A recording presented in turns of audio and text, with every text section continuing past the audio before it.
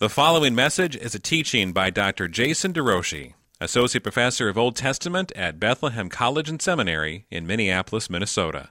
More information about Jason can be found at derouchie-meyer.org. Please turn in your Bibles to Exodus, our fourth week on this great book. Next week it's Leviticus, and I can't wait. My wife has been telling me for years, I've just got to sit and listen to you talk about Leviticus. So I've been gearing her up, readying her. It's coming. We're in the third section of Exodus in our journey through Jesus' Bible. In Exodus 19, the story of the book moves from redemption to relationship. In Exodus 19 through 24, God establishes His covenant with them. In chapter 24, He actually sprinkles blood on the people. Moses does on God's behalf. Just like God consecrated the priests, He consecrates the people. And He sets them apart to be priests. An entire kingdom of priests on behalf of the nations. Through you, Abraham, the world will be blessed. God's goal to see Himself exalted, imaged through a people preserving His likeness, calling them to fill the earth, multiply and subdue it. Adam and Eve sinned, but God's passion for His glory would not be halted. In a sea of curseness, He sets apart Abraham. He says, through you, through your generations, I'm going to raise up this royal Redeemer. Put your hope in my promise. And that's where we are. We're in the book of Exodus. And God is now fulfilling His promises. He's expanded Israel like He promised that He would. And now He's reaffirming the relationship with them, all for the purpose of the nations, and all in sight of the ultimate promise for the royal male deliverer. We're in a hard set of chapters for two reasons. One, 25, 26, 27, 28, 29, 30, 31, 7 chapters. And then 35, 36, 37, 38, 39, 40, 6 more chapters, 13 chapters of thrilling, edge of your seat, here's how you build the tabernacle, and voila, it was made. It's kind of those pages where we're in our devotional reading and we're like, come on, where's the story? And I hope by the end of today, you'll have a clearer picture for why God would give us 13 chapters of building instructions. What are they here for? And why right in the middle of them do we find this narrative, we call it the golden calf episode, of Israel spurning God's presence. The mountain is burning with His glory. I have come that you might fear me, so that you would not sin. Because it's in the context of holiness where God's going to be imaged. When people look at Israel, they're going to see God's important to you. God's the king of your heart. He's going to be displayed. It's only going to happen if you fear God, and the fear of God is only going to happen if you take His presence seriously. I've come in this glory fire cloud, this thunderstorm, so that you might fear me. I've disclosed myself and my will in a way you can understand so that you would fear me, so that you will not sin. And yet, while the mountain is burning, Israel's down at the base, crafting a golden calf and saying, behold, this is your God. Let's pray. Heavenly Father, it's a lot of text for me to get through this morning, and I'm asking for your help. Yet regardless of how well it is presented, you won't get the glory you deserve unless I do this dependently and unless these people have eyes to see and ears to hear in a way that changes them. For the glory of your Son, who's anticipated in this text, for the fame of your name, which is proclaimed in this text. Show up today. In Jesus I pray. Amen. In our Bible, this place called the tabernacle, which when it gets into the land will become a building. It'll change from a tent to a building. This place called the tabernacle has many different terms, and from them we can get a sense for what its purpose was. It's called the dwelling place. It's not where you or I would have slept, it's where God resided. His presence was there. In fact, in the holy place, it's set up with lights on and bread on the table. Very intentionally, I think, to tell Israel, God's at home and He's ready for fellowship. People would come to bring their sacrifices to this place. What are they doing? They're offering the king his own food. He deserves this. And then God would say, you can stick around and I'll let you have a portion of my meal, eat at my banqueting table. It's the dwelling place of God. It's also called the holy place or the sanctuary. This is not the normal realm of the earth. Because God is there, it set it apart. It was the center of God's presence on earth. And that which was closest to it was called holy because God was utterly distinct from everything else. So at the center was the Holy of Holies, the most holy place. And then as you move outside, there's spheres of holiness, so that the tabernacle itself was more holy than Israel's camp, but Israel's camp was more holy than all the nations surrounding them. The tent of meeting or the tent of appointment. When Israel wanted to encounter God, they came to meet Him. They were drawn to His presence. And Moses, or one of the priests, would mediate that presence. This was the place of appointment.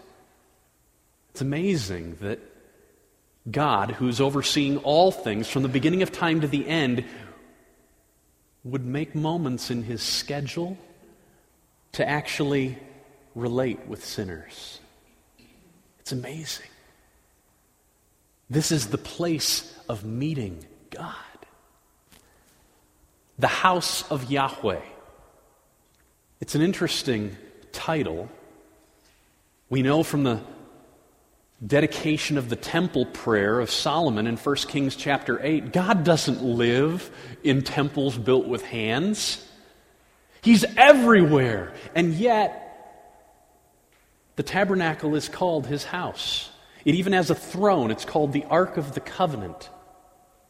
And He dwelt there in a unique way, and we want to get our hands around that. It's also called the Palace of Yahweh because in the mind of Israel, they perceived God as the ultimate sovereign over all things. What's His name? Yahweh, the causer of all. He causes all things to be. He's the chief, the preeminent one, the sovereign, not only over Israel, but God wanted to get it into their system over the entire world.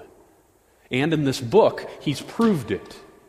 Every one of the curses battling Egyptian gods, showing that it's God as He deconstructed creation, reversing the process, bringing deterioration. He was the one in charge of it. I am the one. What's His name? Yahweh. Who is Yahweh that I should obey Him? 10 times I'll tell you who I am. It's very interesting how God talks about this place, and it's very helpful for all of us to think about it in the way He describes it. Exodus chapter 25 is where we begin today. The Lord said to Moses, "Speak to the people of Israel that they take from me a contribution. From every man whose heart moves him shall receive the contribution from me. They're going to bring it in for the sake of the sanctuary." Verse 8, let them make me a sanctuary that I may dwell in their midst. On the earth, I'm going to come inhabit a residence. Now notice verse 9, exactly as I show you concerning the pattern of the tabernacle and of all its furniture, so you shall make. Now look at that very carefully. You're up on the mountain, Moses, 40 days and 40 nights. During this time, I'm unpacking for you a vision. I'm going to show you something. And I want you to build on earth a pattern of what you've seen. I'm showing you the real. What's on earth is a pattern. He's seeing something on Mount Sinai. Verse 40 of the same chapter. See that you make everything I've told you after the pattern for them, which is being shown you on the mountain. God had the blueprints. Or, I think more likely, He gave Moses a glimpse of the real, the heavenly reality where God is seated on the throne. Moses saw it, and God said, I'm going to take you through this, and I want you to build on earth a model of the pattern that I've just emulated for you. When I went to Israel, 4.5 months, got engaged in... When did I get engaged? June? It was a long time ago. So June of 1993, I get engaged, and she said yes. In August of 1993, I head off to Israel for 4.5 months. With me was a picture book. Now, I didn't take the effort to find the picture book, so my wallet is going to be the example. This is my picture book, pretend. With me went this picture book. Every journey around Israel. My 4-day backpacking trip on the Sea of Galilee, my 3-day backpacking trip along the coast of the Mediterranean Sea, all of the classroom, historical geography, times we went all over the country, this was always with me. My fiancée was back home. I set up the opportunity for me to fly into Chicago 5 days earlier than she expected me. I got picked up by her parents, and I come up... I got to elaborate the image a little more. So I'm in Israel with this picture book. Everywhere I go, she's there with me. I look at her often. You want to see me? Come here. This is my girl. I would show her to everyone. I called her my blessing. And sometimes I just hold her pictures on my heart. Sometimes... yes, I would even kiss the pictures. Because I missed her. Home I come, into the van. It's 10:30 at night. She's freaking out because she did find out that I was coming home. And we were 5 hours later than she ever anticipated. And she thought for sure there was a plane crash. And she'd been watching the news and her eyes were red from crying. And I walk into the room and she's sitting on the chair. She doesn't get up. She's exhausted from all the emotional stress of waiting for this guy who didn't think she knew I was coming. And I walked into the room, and I took out my picture book, and I turned my back, and I just started, oh, Therese, you're so great. You're beautiful. You're mine. You said yes. And she's sitting right behind me. How many think I did that? No, I did not. Because when the real came, scrap the picture book. She's there. The tabernacle, from this text, everything associated with it, all the priests, all the sacrifices, the whole clean and unclean, holy and common spectrum, all of that, this text says, is but a picture of a reality. We have to think about it that way. And anticipate the possibility that when the real comes, the picture will no longer be needed. Hear the writer to the Hebrews. Thus it was necessary for the copies of the heavenly things themselves the copies of the heavenly things to be purified with these rites, but the heavenly things themselves with better sacrifices than these. For Christ has entered not into the holy places made with hands, which are merely copies of true things, but in heaven itself, now to appear in the presence of God on our behalf. When the real comes, we don't need the picture. And that's one of the reasons why we see changes when we get to the New Testament. But believe me, we can learn a lot by looking at pictures. So don't run through your 13 chapters. Let's see what we can find out. So you've got your handout, and I've given you a picture of the tabernacle. And while you look at that, I'm going to open up my notes. The tabernacle was always to be oriented in an east-west axis. It's intriguing. All the temples in the ancient world are this way. They're always on an east-west axis, but there's an interesting element. We don't know of any evidence that any temples outside of Israel ever had curtains. Why? Because they had a golden idol in the Holy of Holies, and all the doorways of the temple in every group needed to be wide open so that when that sun rose over the eastern hill, the light would shoot down and the god would awake. Israel's tabernacle was on an east-west axis, but God makes it absolutely clear every single door into the Holy of Holies is to have a curtain so that when you see light, you know it's real and not reflective. That the source of that light is not emanating from anywhere else, it's emanating from itself. The outer court was 50 cubits by 100 cubits. So roughly 150 feet by 75 feet. Now what that does is it puts the tabernacle into two equally proportionate squares.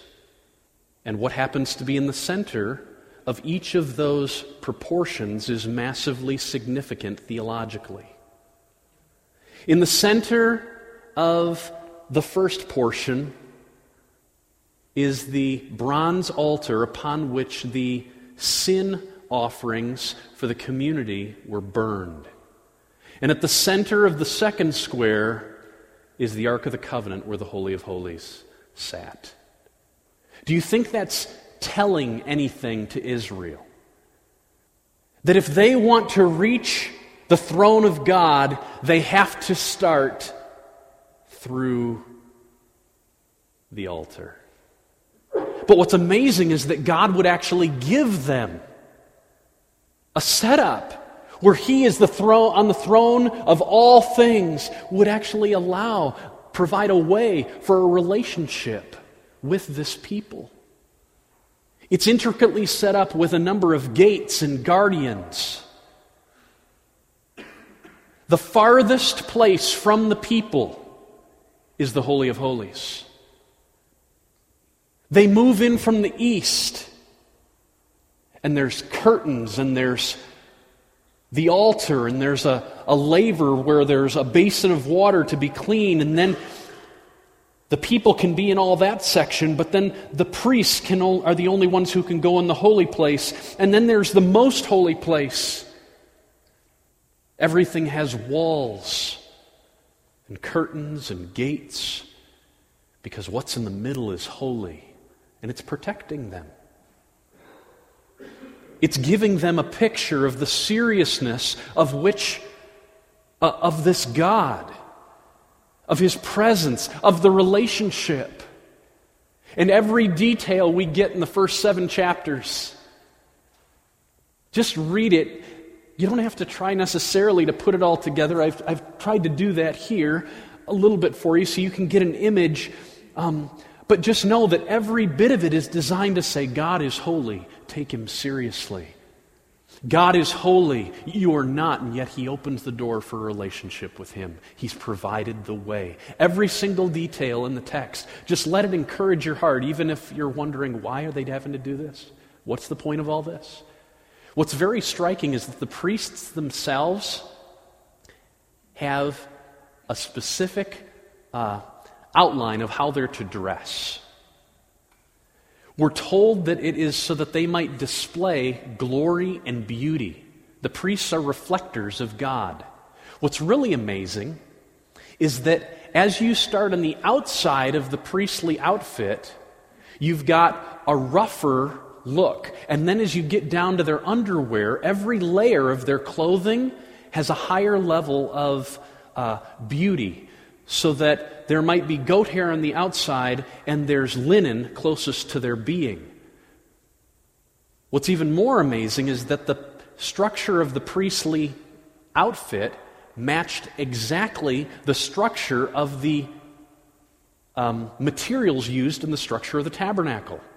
So that it was those that were the farthest from the Holy of Holies that were the roughest, and then as you move into the inner sanctum, the materials become more and more purified. So you move from bronze on the outside to gold in the inner layer. You move from goat hair on the outside to silk and fancy linen in the Holy of Holies. And it matches the priestly outfit.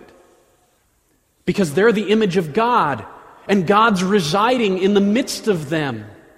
And that which is closest to God is the most holy. And the priests themselves displayed this holiness in the way they were dressed. A series of texts. Why don't you have your Bible open? We're going to begin in chapter 25. A series of texts that helped... Oh, you want to get a glimpse of this one. This is a real place. This is a model of the model. But it was a real place. This is a model you could go and visit. It's in southern Israel, right down by the Red Sea, by Eilat, in a region Israel was during their wanderings, moving from Mount Sinai up to Kadesh Barnea. They would have stopped in this valley. And it would have looked a lot like that, with the mountains around and the structure set up. So you see the altar, you see the basin, you see the holy place, and within it, the Holy of Holies. As we walk through these chapters between 25 and 31, the text gives us an idea for why God is doing what He's doing. Why is He setting up the tabernacle? So we're just going to walk through. I've made quick summaries. You've got them down here at the bottom of your sheet. And I'm just pulling them straight out of the text. And we're going to look at these texts. So number one, the first revealed purpose. It's a meeting place with God by means of atonement that's going to allow Israel to hear God's word, to actually hear it. Here's our text. Here's where I'm getting it. Chapter 25, 21, and 22. You shall put the mercy seat on top of the ark. The mercy seat. It's where the blood of the Day of Atonement sacrifice would be sprinkled. We're going to come back to that because Jesus is called the mercy seat in Romans chapter 3. We've translated it propitiation. But it's the exact same word for mercy seat right here. He is the spot where the blood is sprinkled and upon which God's throne sits and allows Him to relate with humanity. And I think, did you talk about the mercy seat? Yeah, Brad did when I was gone last fall. So put a mercy seat on top of the ark, and in the ark you shall put the testimony that I shall give you. There I will meet with you. And from above the mercy seat, from between the two cherubim that are on the ark of the testimony, I'll speak with you about all that I will give you in commandment for the people of God. Commandments are blessings. It's about following. It's about life, because where God is life. And so He's saying, follow me. To run from God is to move toward death. And so God's saying, I'm going to speak to you and clarify for the people how they're to stay nearest to me. And I'm going to do it from the mercy seat. And even the language is screaming, you don't deserve it, but I'm giving this to you. Number two, a context for Israel to be brought to God, God's regular remembrance. God wanted Israel to be brought to his remembrance often. So this is what we read. Exodus 28, 29, and 30. Aaron shall bear the names of the sons of Israel in his breastpiece of judgment on his heart. And when he goes into the holy place to bring them to regular remembrance before the Lord. And in the breastpiece of judgment you shall put the Urim and Thummim, and they shall be on Aaron's heart when he goes in before the Lord. Thus Aaron shall bear the judgment of the people of Israel on his heart before Yahweh regularly. So as the picture shows, you've got a priest, and every one of those special stones has engraved on it the name of one of the tribes of Israel. And God set up this system, he says, so that you might wear Israel on your breastpiece and therefore bring them to my remembrance often. Now, it's called the breastpiece of judgment, and when it mentions the Urim and Thummim, most likely these were stones. And we know that they were the means by which God would render judgment for Israel, clarifying for the priests when they're helping in rendering judgment, is this right or is this right? Is he telling the truth or is he telling the truth? Should we go up against the armies or shouldn't we go up against the armies? They would pray, and God would answer. It appears that one of the stones, the yes stone or the no stone, would glow. And the priests would come before the Lord to intercede on their behalf and to seek God's direction regarding the cases in Israel. And as they would come, God would remember. He'd remember Sarah. He'd remember Lee. He'd remember Keith. He'd remember his people. And he would do so through the lens of the sacrifice, and there would be mercy, mercy, mercy. Number 3, the means for Israel through their sacrifices to be declared holy to Yahweh and thus escape his wrath. Chapter 28, 36 through 38, hear what it says. You shall make a plate of pure gold and engrave on it, like the engraving of a signet. Put it on the plate, holy to Yahweh. And then I want you to take that plate and fasten it on your turban. This is the high priest hat. And on the hat is a plate, and it says, holy, holy to Yahweh. I'm set apart for him. I've been reconciled. Things have been made right. I'm on his side, not against him. And it shall be on Aaron's forehead, and Aaron shall bear any guilt from the holy things that the people of Israel consecrate as their holy gifts. It shall regularly be on his forehead, that they may be accepted before the Lord. So out in the court, the people would bring their sacrifice. They would lay their hands on the head of the sacrifice, thus identifying with it. It had to be a sacrifice without blemish. Thus saying that the death that this animal is about to die was not for its own failures. But they put their hands on it, and thus you'd be identifying with it. This animal represents me. And then the priests would take the sinful person represented in the beast and would slaughter the beast. And the blood would be sprinkled on the altar. And it would be taken in and sprinkled on the altar of incense. And the incense would rise in front of the temple curtain. And it would be pleasure to the Lord. And then one time a year, that blood would actually be taken into the curtain and sprinkled on the mercy seat.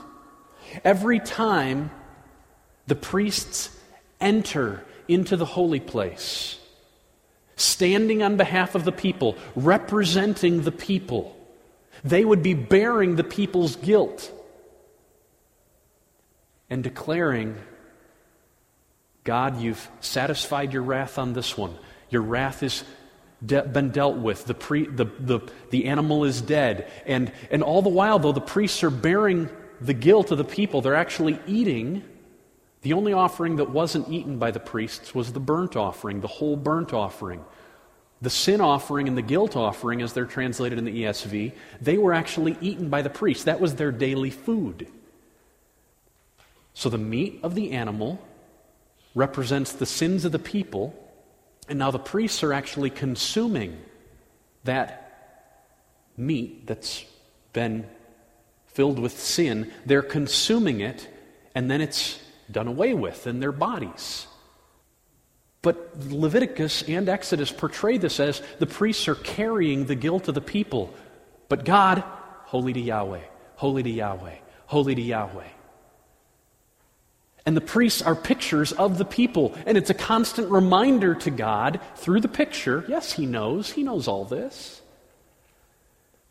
But it's set up as a system of a pattern of what's going on up in the real, where a real altar exists. Isaiah got to go up there.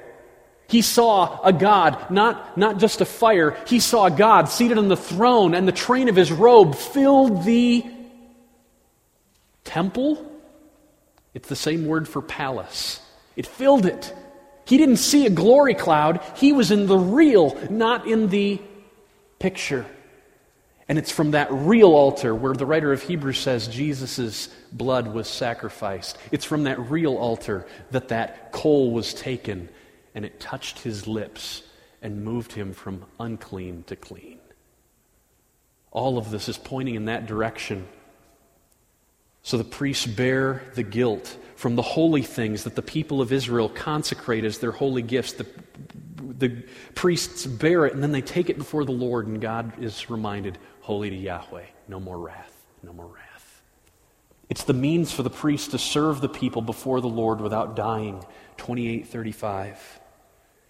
And it shall be on Aaron when he ministers, and its sound shall be heard when he goes into the holy place before the Lord, and when he comes out, so that he does not die.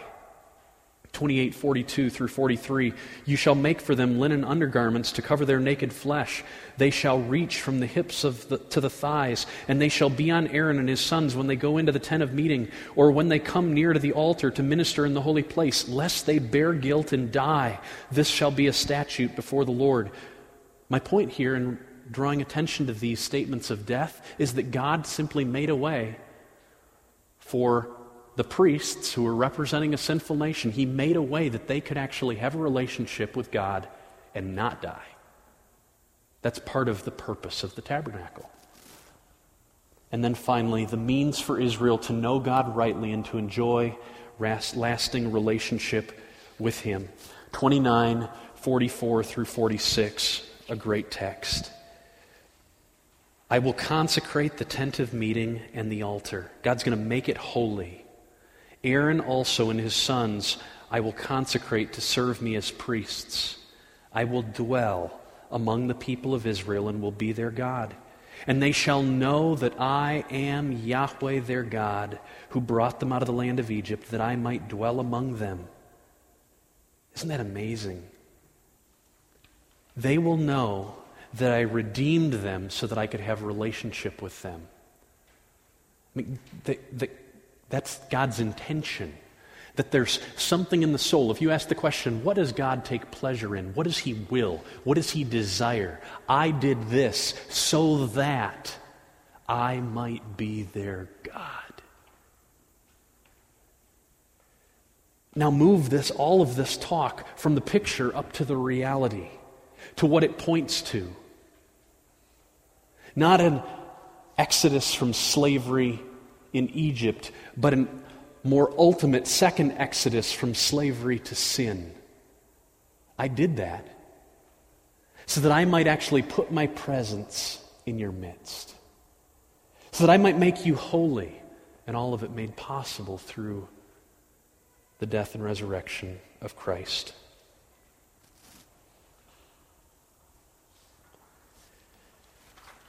But our story picks up again. 7 chapters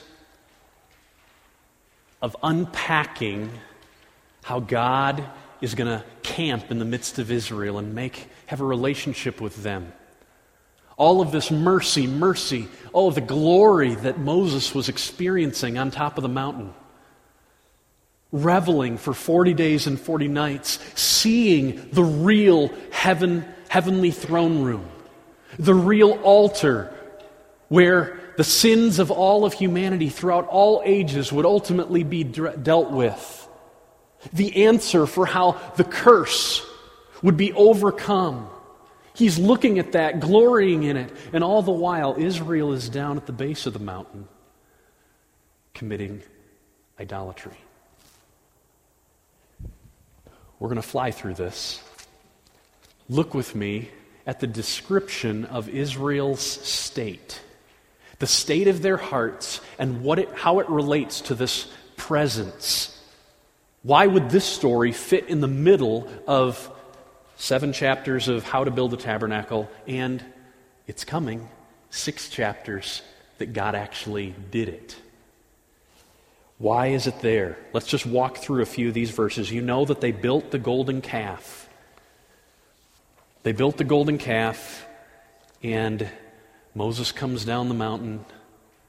He breaks the tablets of stone. Here's what God has to say. Verse 9, that's where we begin. The Lord said to Moses, I have seen this people, and behold, it is a stubborn people, a stiff-necked people. They're like an oxen that just wants to go its own way rather than following its leader. They're stubborn. So what does God say? It's my intention to start over with you, Moses. Leave me alone that I may destroy them. 33, verse 3. Moses had pled with God, and God answered. Amazingly, he answered. Okay, I won't destroy all the people. What are the nations going to say? What are the Egyptians going to say, God, if you redeem them and only do away with Israel right now? For the sake of your name, for the sake of your fame, for the sake of the promises you have made to Abraham, Isaac, and Jacob. All that is what Abraham prays, and God listens. But here's what God says, 33, verse 3. Okay. Go ahead, go up, you and the people, to the land that I've promised you. Go up to the land flowing with milk and honey, but I'm not going with you. Because if I go up among you, I will consume you on your way because you're stubborn. Here in that, the seriousness with which God takes sin and how much He deserves us to view sin as zealously as He does. Here in that statement, God's passion to preserve and display His glory. And those who take that passion lightly will be consumed by Him. Say to the people, Moses, verse 5 of 33, you're a stiff-necked people. If for a single moment I should go up among you, I would consume you. So take off your ornaments, that I may know what to do with you. Now, something interesting happens. God says, you can go up to the land, but I'm just going to send an angel. I'm not, my glory presence, that fire by night, that cloud by day, it's not going with you. I'll just send an angel, my messenger. But hear how Moses prays, verses 15 and 16. God, if your presence will not go with me, then do not bring us away from Mount Sinai and lead us into the land. If we can't have your presence, then don't move us from here. Why? Why would he talk like that? Because, God, how shall it be known that I have found favor in your sight? Not only me, but all of your people. How will it be known that we're different? Is it not in your going with us so that we are distinct, I and your people, from every other people on the face of the earth? What's in Moses' mind is the connection between missions and the presence of God. What does that say? What? God has the visible signs? What is it that makes Israel distinct according to this text? God's presence, period. Now, why would Israel need to be distinct? Why would the nations, he's praying as if he's going to be able to motivate God at one level. He's praying in accordance with God's will in his mind. God, you want us to be distinct. You want the nations to look at us as if we're different. And it's not going to happen unless your presence is with us. Why does Moses think Israel needs to be distinct from the nations? They're God's chosen people. To what end? To display the glory of God. They're to be image bearers. They have the role of what Adam was supposed to have. And to what end? Through you, Abraham, the world will be blessed. If you will hear my voice and keep my covenant and be for me a treasured possession among all the peoples. Remember that from last week? If you, as the middle circle, big circle, the nations, middle circle, Israel, if you will heed my voice and keep my covenant and be for me a treasured possession among all the peoples, for all the earth is mine, then, if you'll live that way, hearing my voice, living as if you're my treasure, if you will keep my covenant, all of a sudden, missions is going to happen. You're going to be a kingdom of priests, just like in the center of your world, you've got a tabernacle, and I'm there, and the priests are mediators, so that you can come to me. Now all of the nation is going to be a kingdom of priests, a holy nation, on behalf of the world. And God, that's not going to happen. The purpose of Israel is going to fall if you're not with us because you're the only thing that makes us different. Now let's connect that to what we learned last week in Exodus 20:20. I have come displaying my power, my forcefulness, my beauty. I've come in this thunderstorm with power, and I've spoken to you clearly so that I might test you, so that you might fear me, so that you will not sin. Moses says, without your presence, we will not be the missionaries you've called us to be. And in Exodus 20 it says, God shows his presence so that he'll create fear, and then that fear is what moves us to holiness. So I put that together. God's presence is the very thing that creates fear within us. What does Paul say? Work out your salvation with fear and trembling, for it's the presence of God who's at work in you, to will and to work for his good pleasure. God, if you don't go up with us, we're not going to be different at all. Please, God, show me your glory. Be near to us. And it's in that context that we get the awesome revelation of God. Look at verse 6, 34, verse 5 through 7. Moses said, please show me your glory, God. I will make my goodness pass before you. And I'll proclaim before you my name. He causes. I'll proclaim it. I'll unpack what the significance is of my causing all things. I'll unpack it on your behalf. What would it mean? Of everything a sinful person needs of a God who causes all things, you need him to cause forgiveness for you. You need him to cause mercy for you. You need him to cause steadfast love for you. And Moses hears this.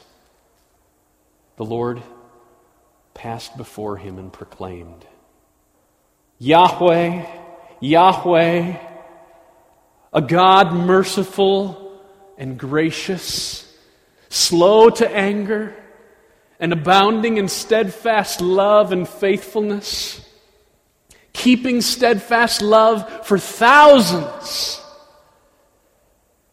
forgiving iniquity and transgression and sin, but who will by no means clear the guilty, visiting the iniquity of the fathers and the children and the children's children, to the third and to the fourth.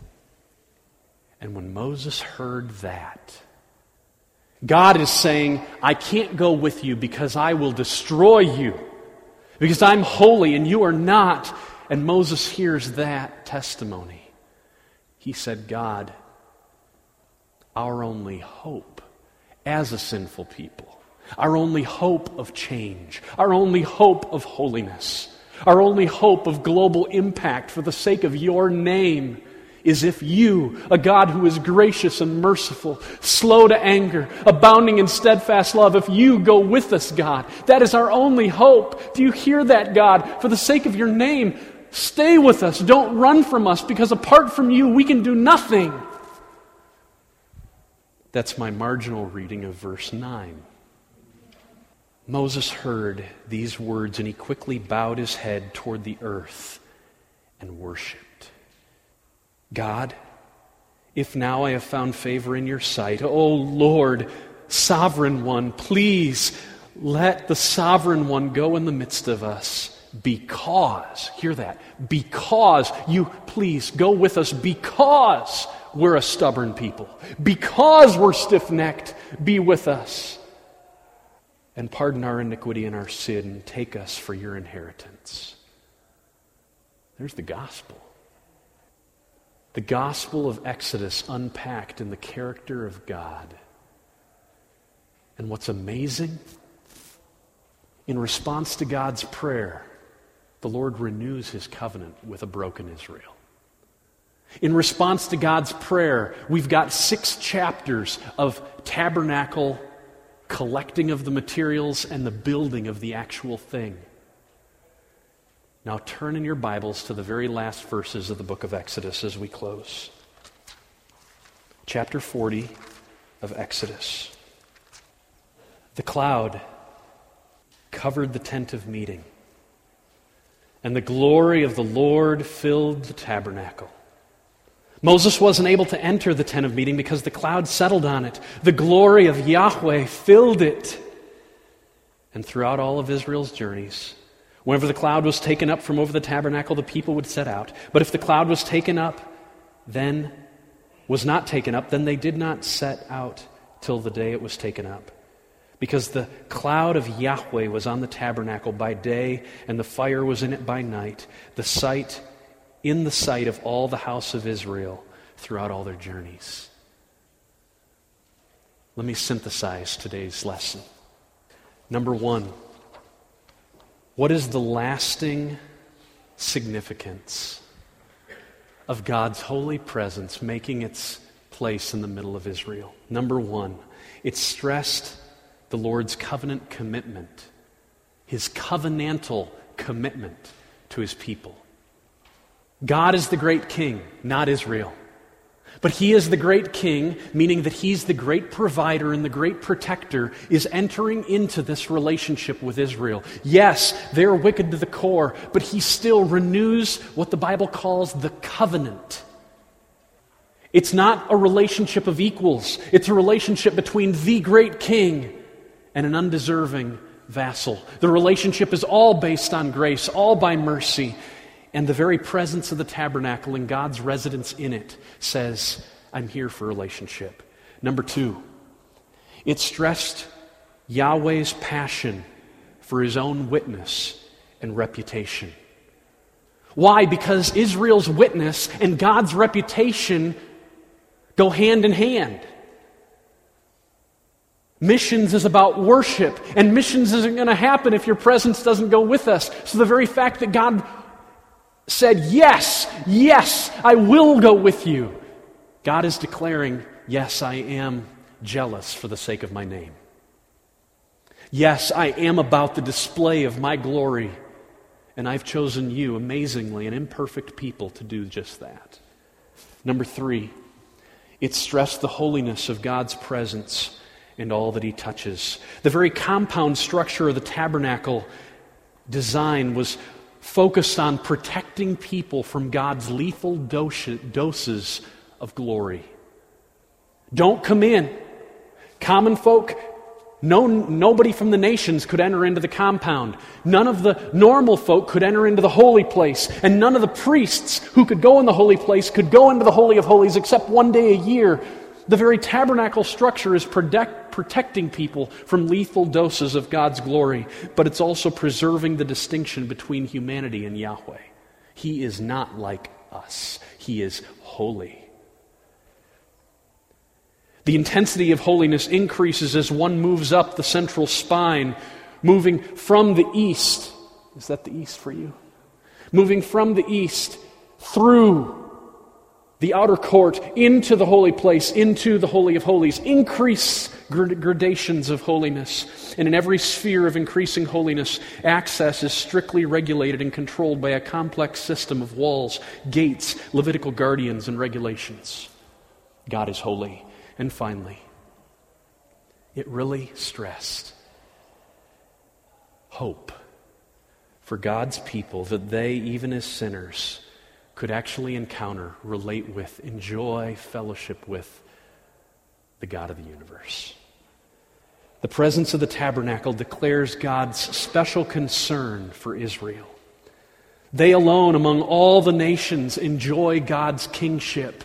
And He's really, really relating with them. And He's really, really relating with us, but in a much more escalated way through the presence of His Son. The commissioning of priests and sacrifices declares God's special willingness to relate to sinners. He sets up a system so that sinful people can enjoy fellowship with Him. And when you're reading these 16 chapters at the end of Exodus, don't get bogged down by the details. Just celebrate God's holiness and celebrate that you get to take part in relating to it through the person of His Son. The centrality of the altar and the ark, the centrality of the altar here and the centrality of the ark here, they provide powerful symbols of how life can be enjoyed through recognizing the kingship of God and the necessity for provision of a substitute to make atonement for us. That is life. The kingship of God and the necessity of the substitute. That's how we enjoy our Creator. Let's pray. Lord, thank you that you've moved beyond a picture to reality. You've moved beyond external salvation from slavery and external law written on tablets of stone to an internalized salvation from slavery to sin and an internalization of your law. But the same presence, a real one, manifests, the very person of Christ, the Spirit of Christ in us, our hope of glory. Help us not take Him lightly. Help us take your presence seriously. Help us celebrate what you have done for us. Put yourself on display. In Christ we ask. Amen.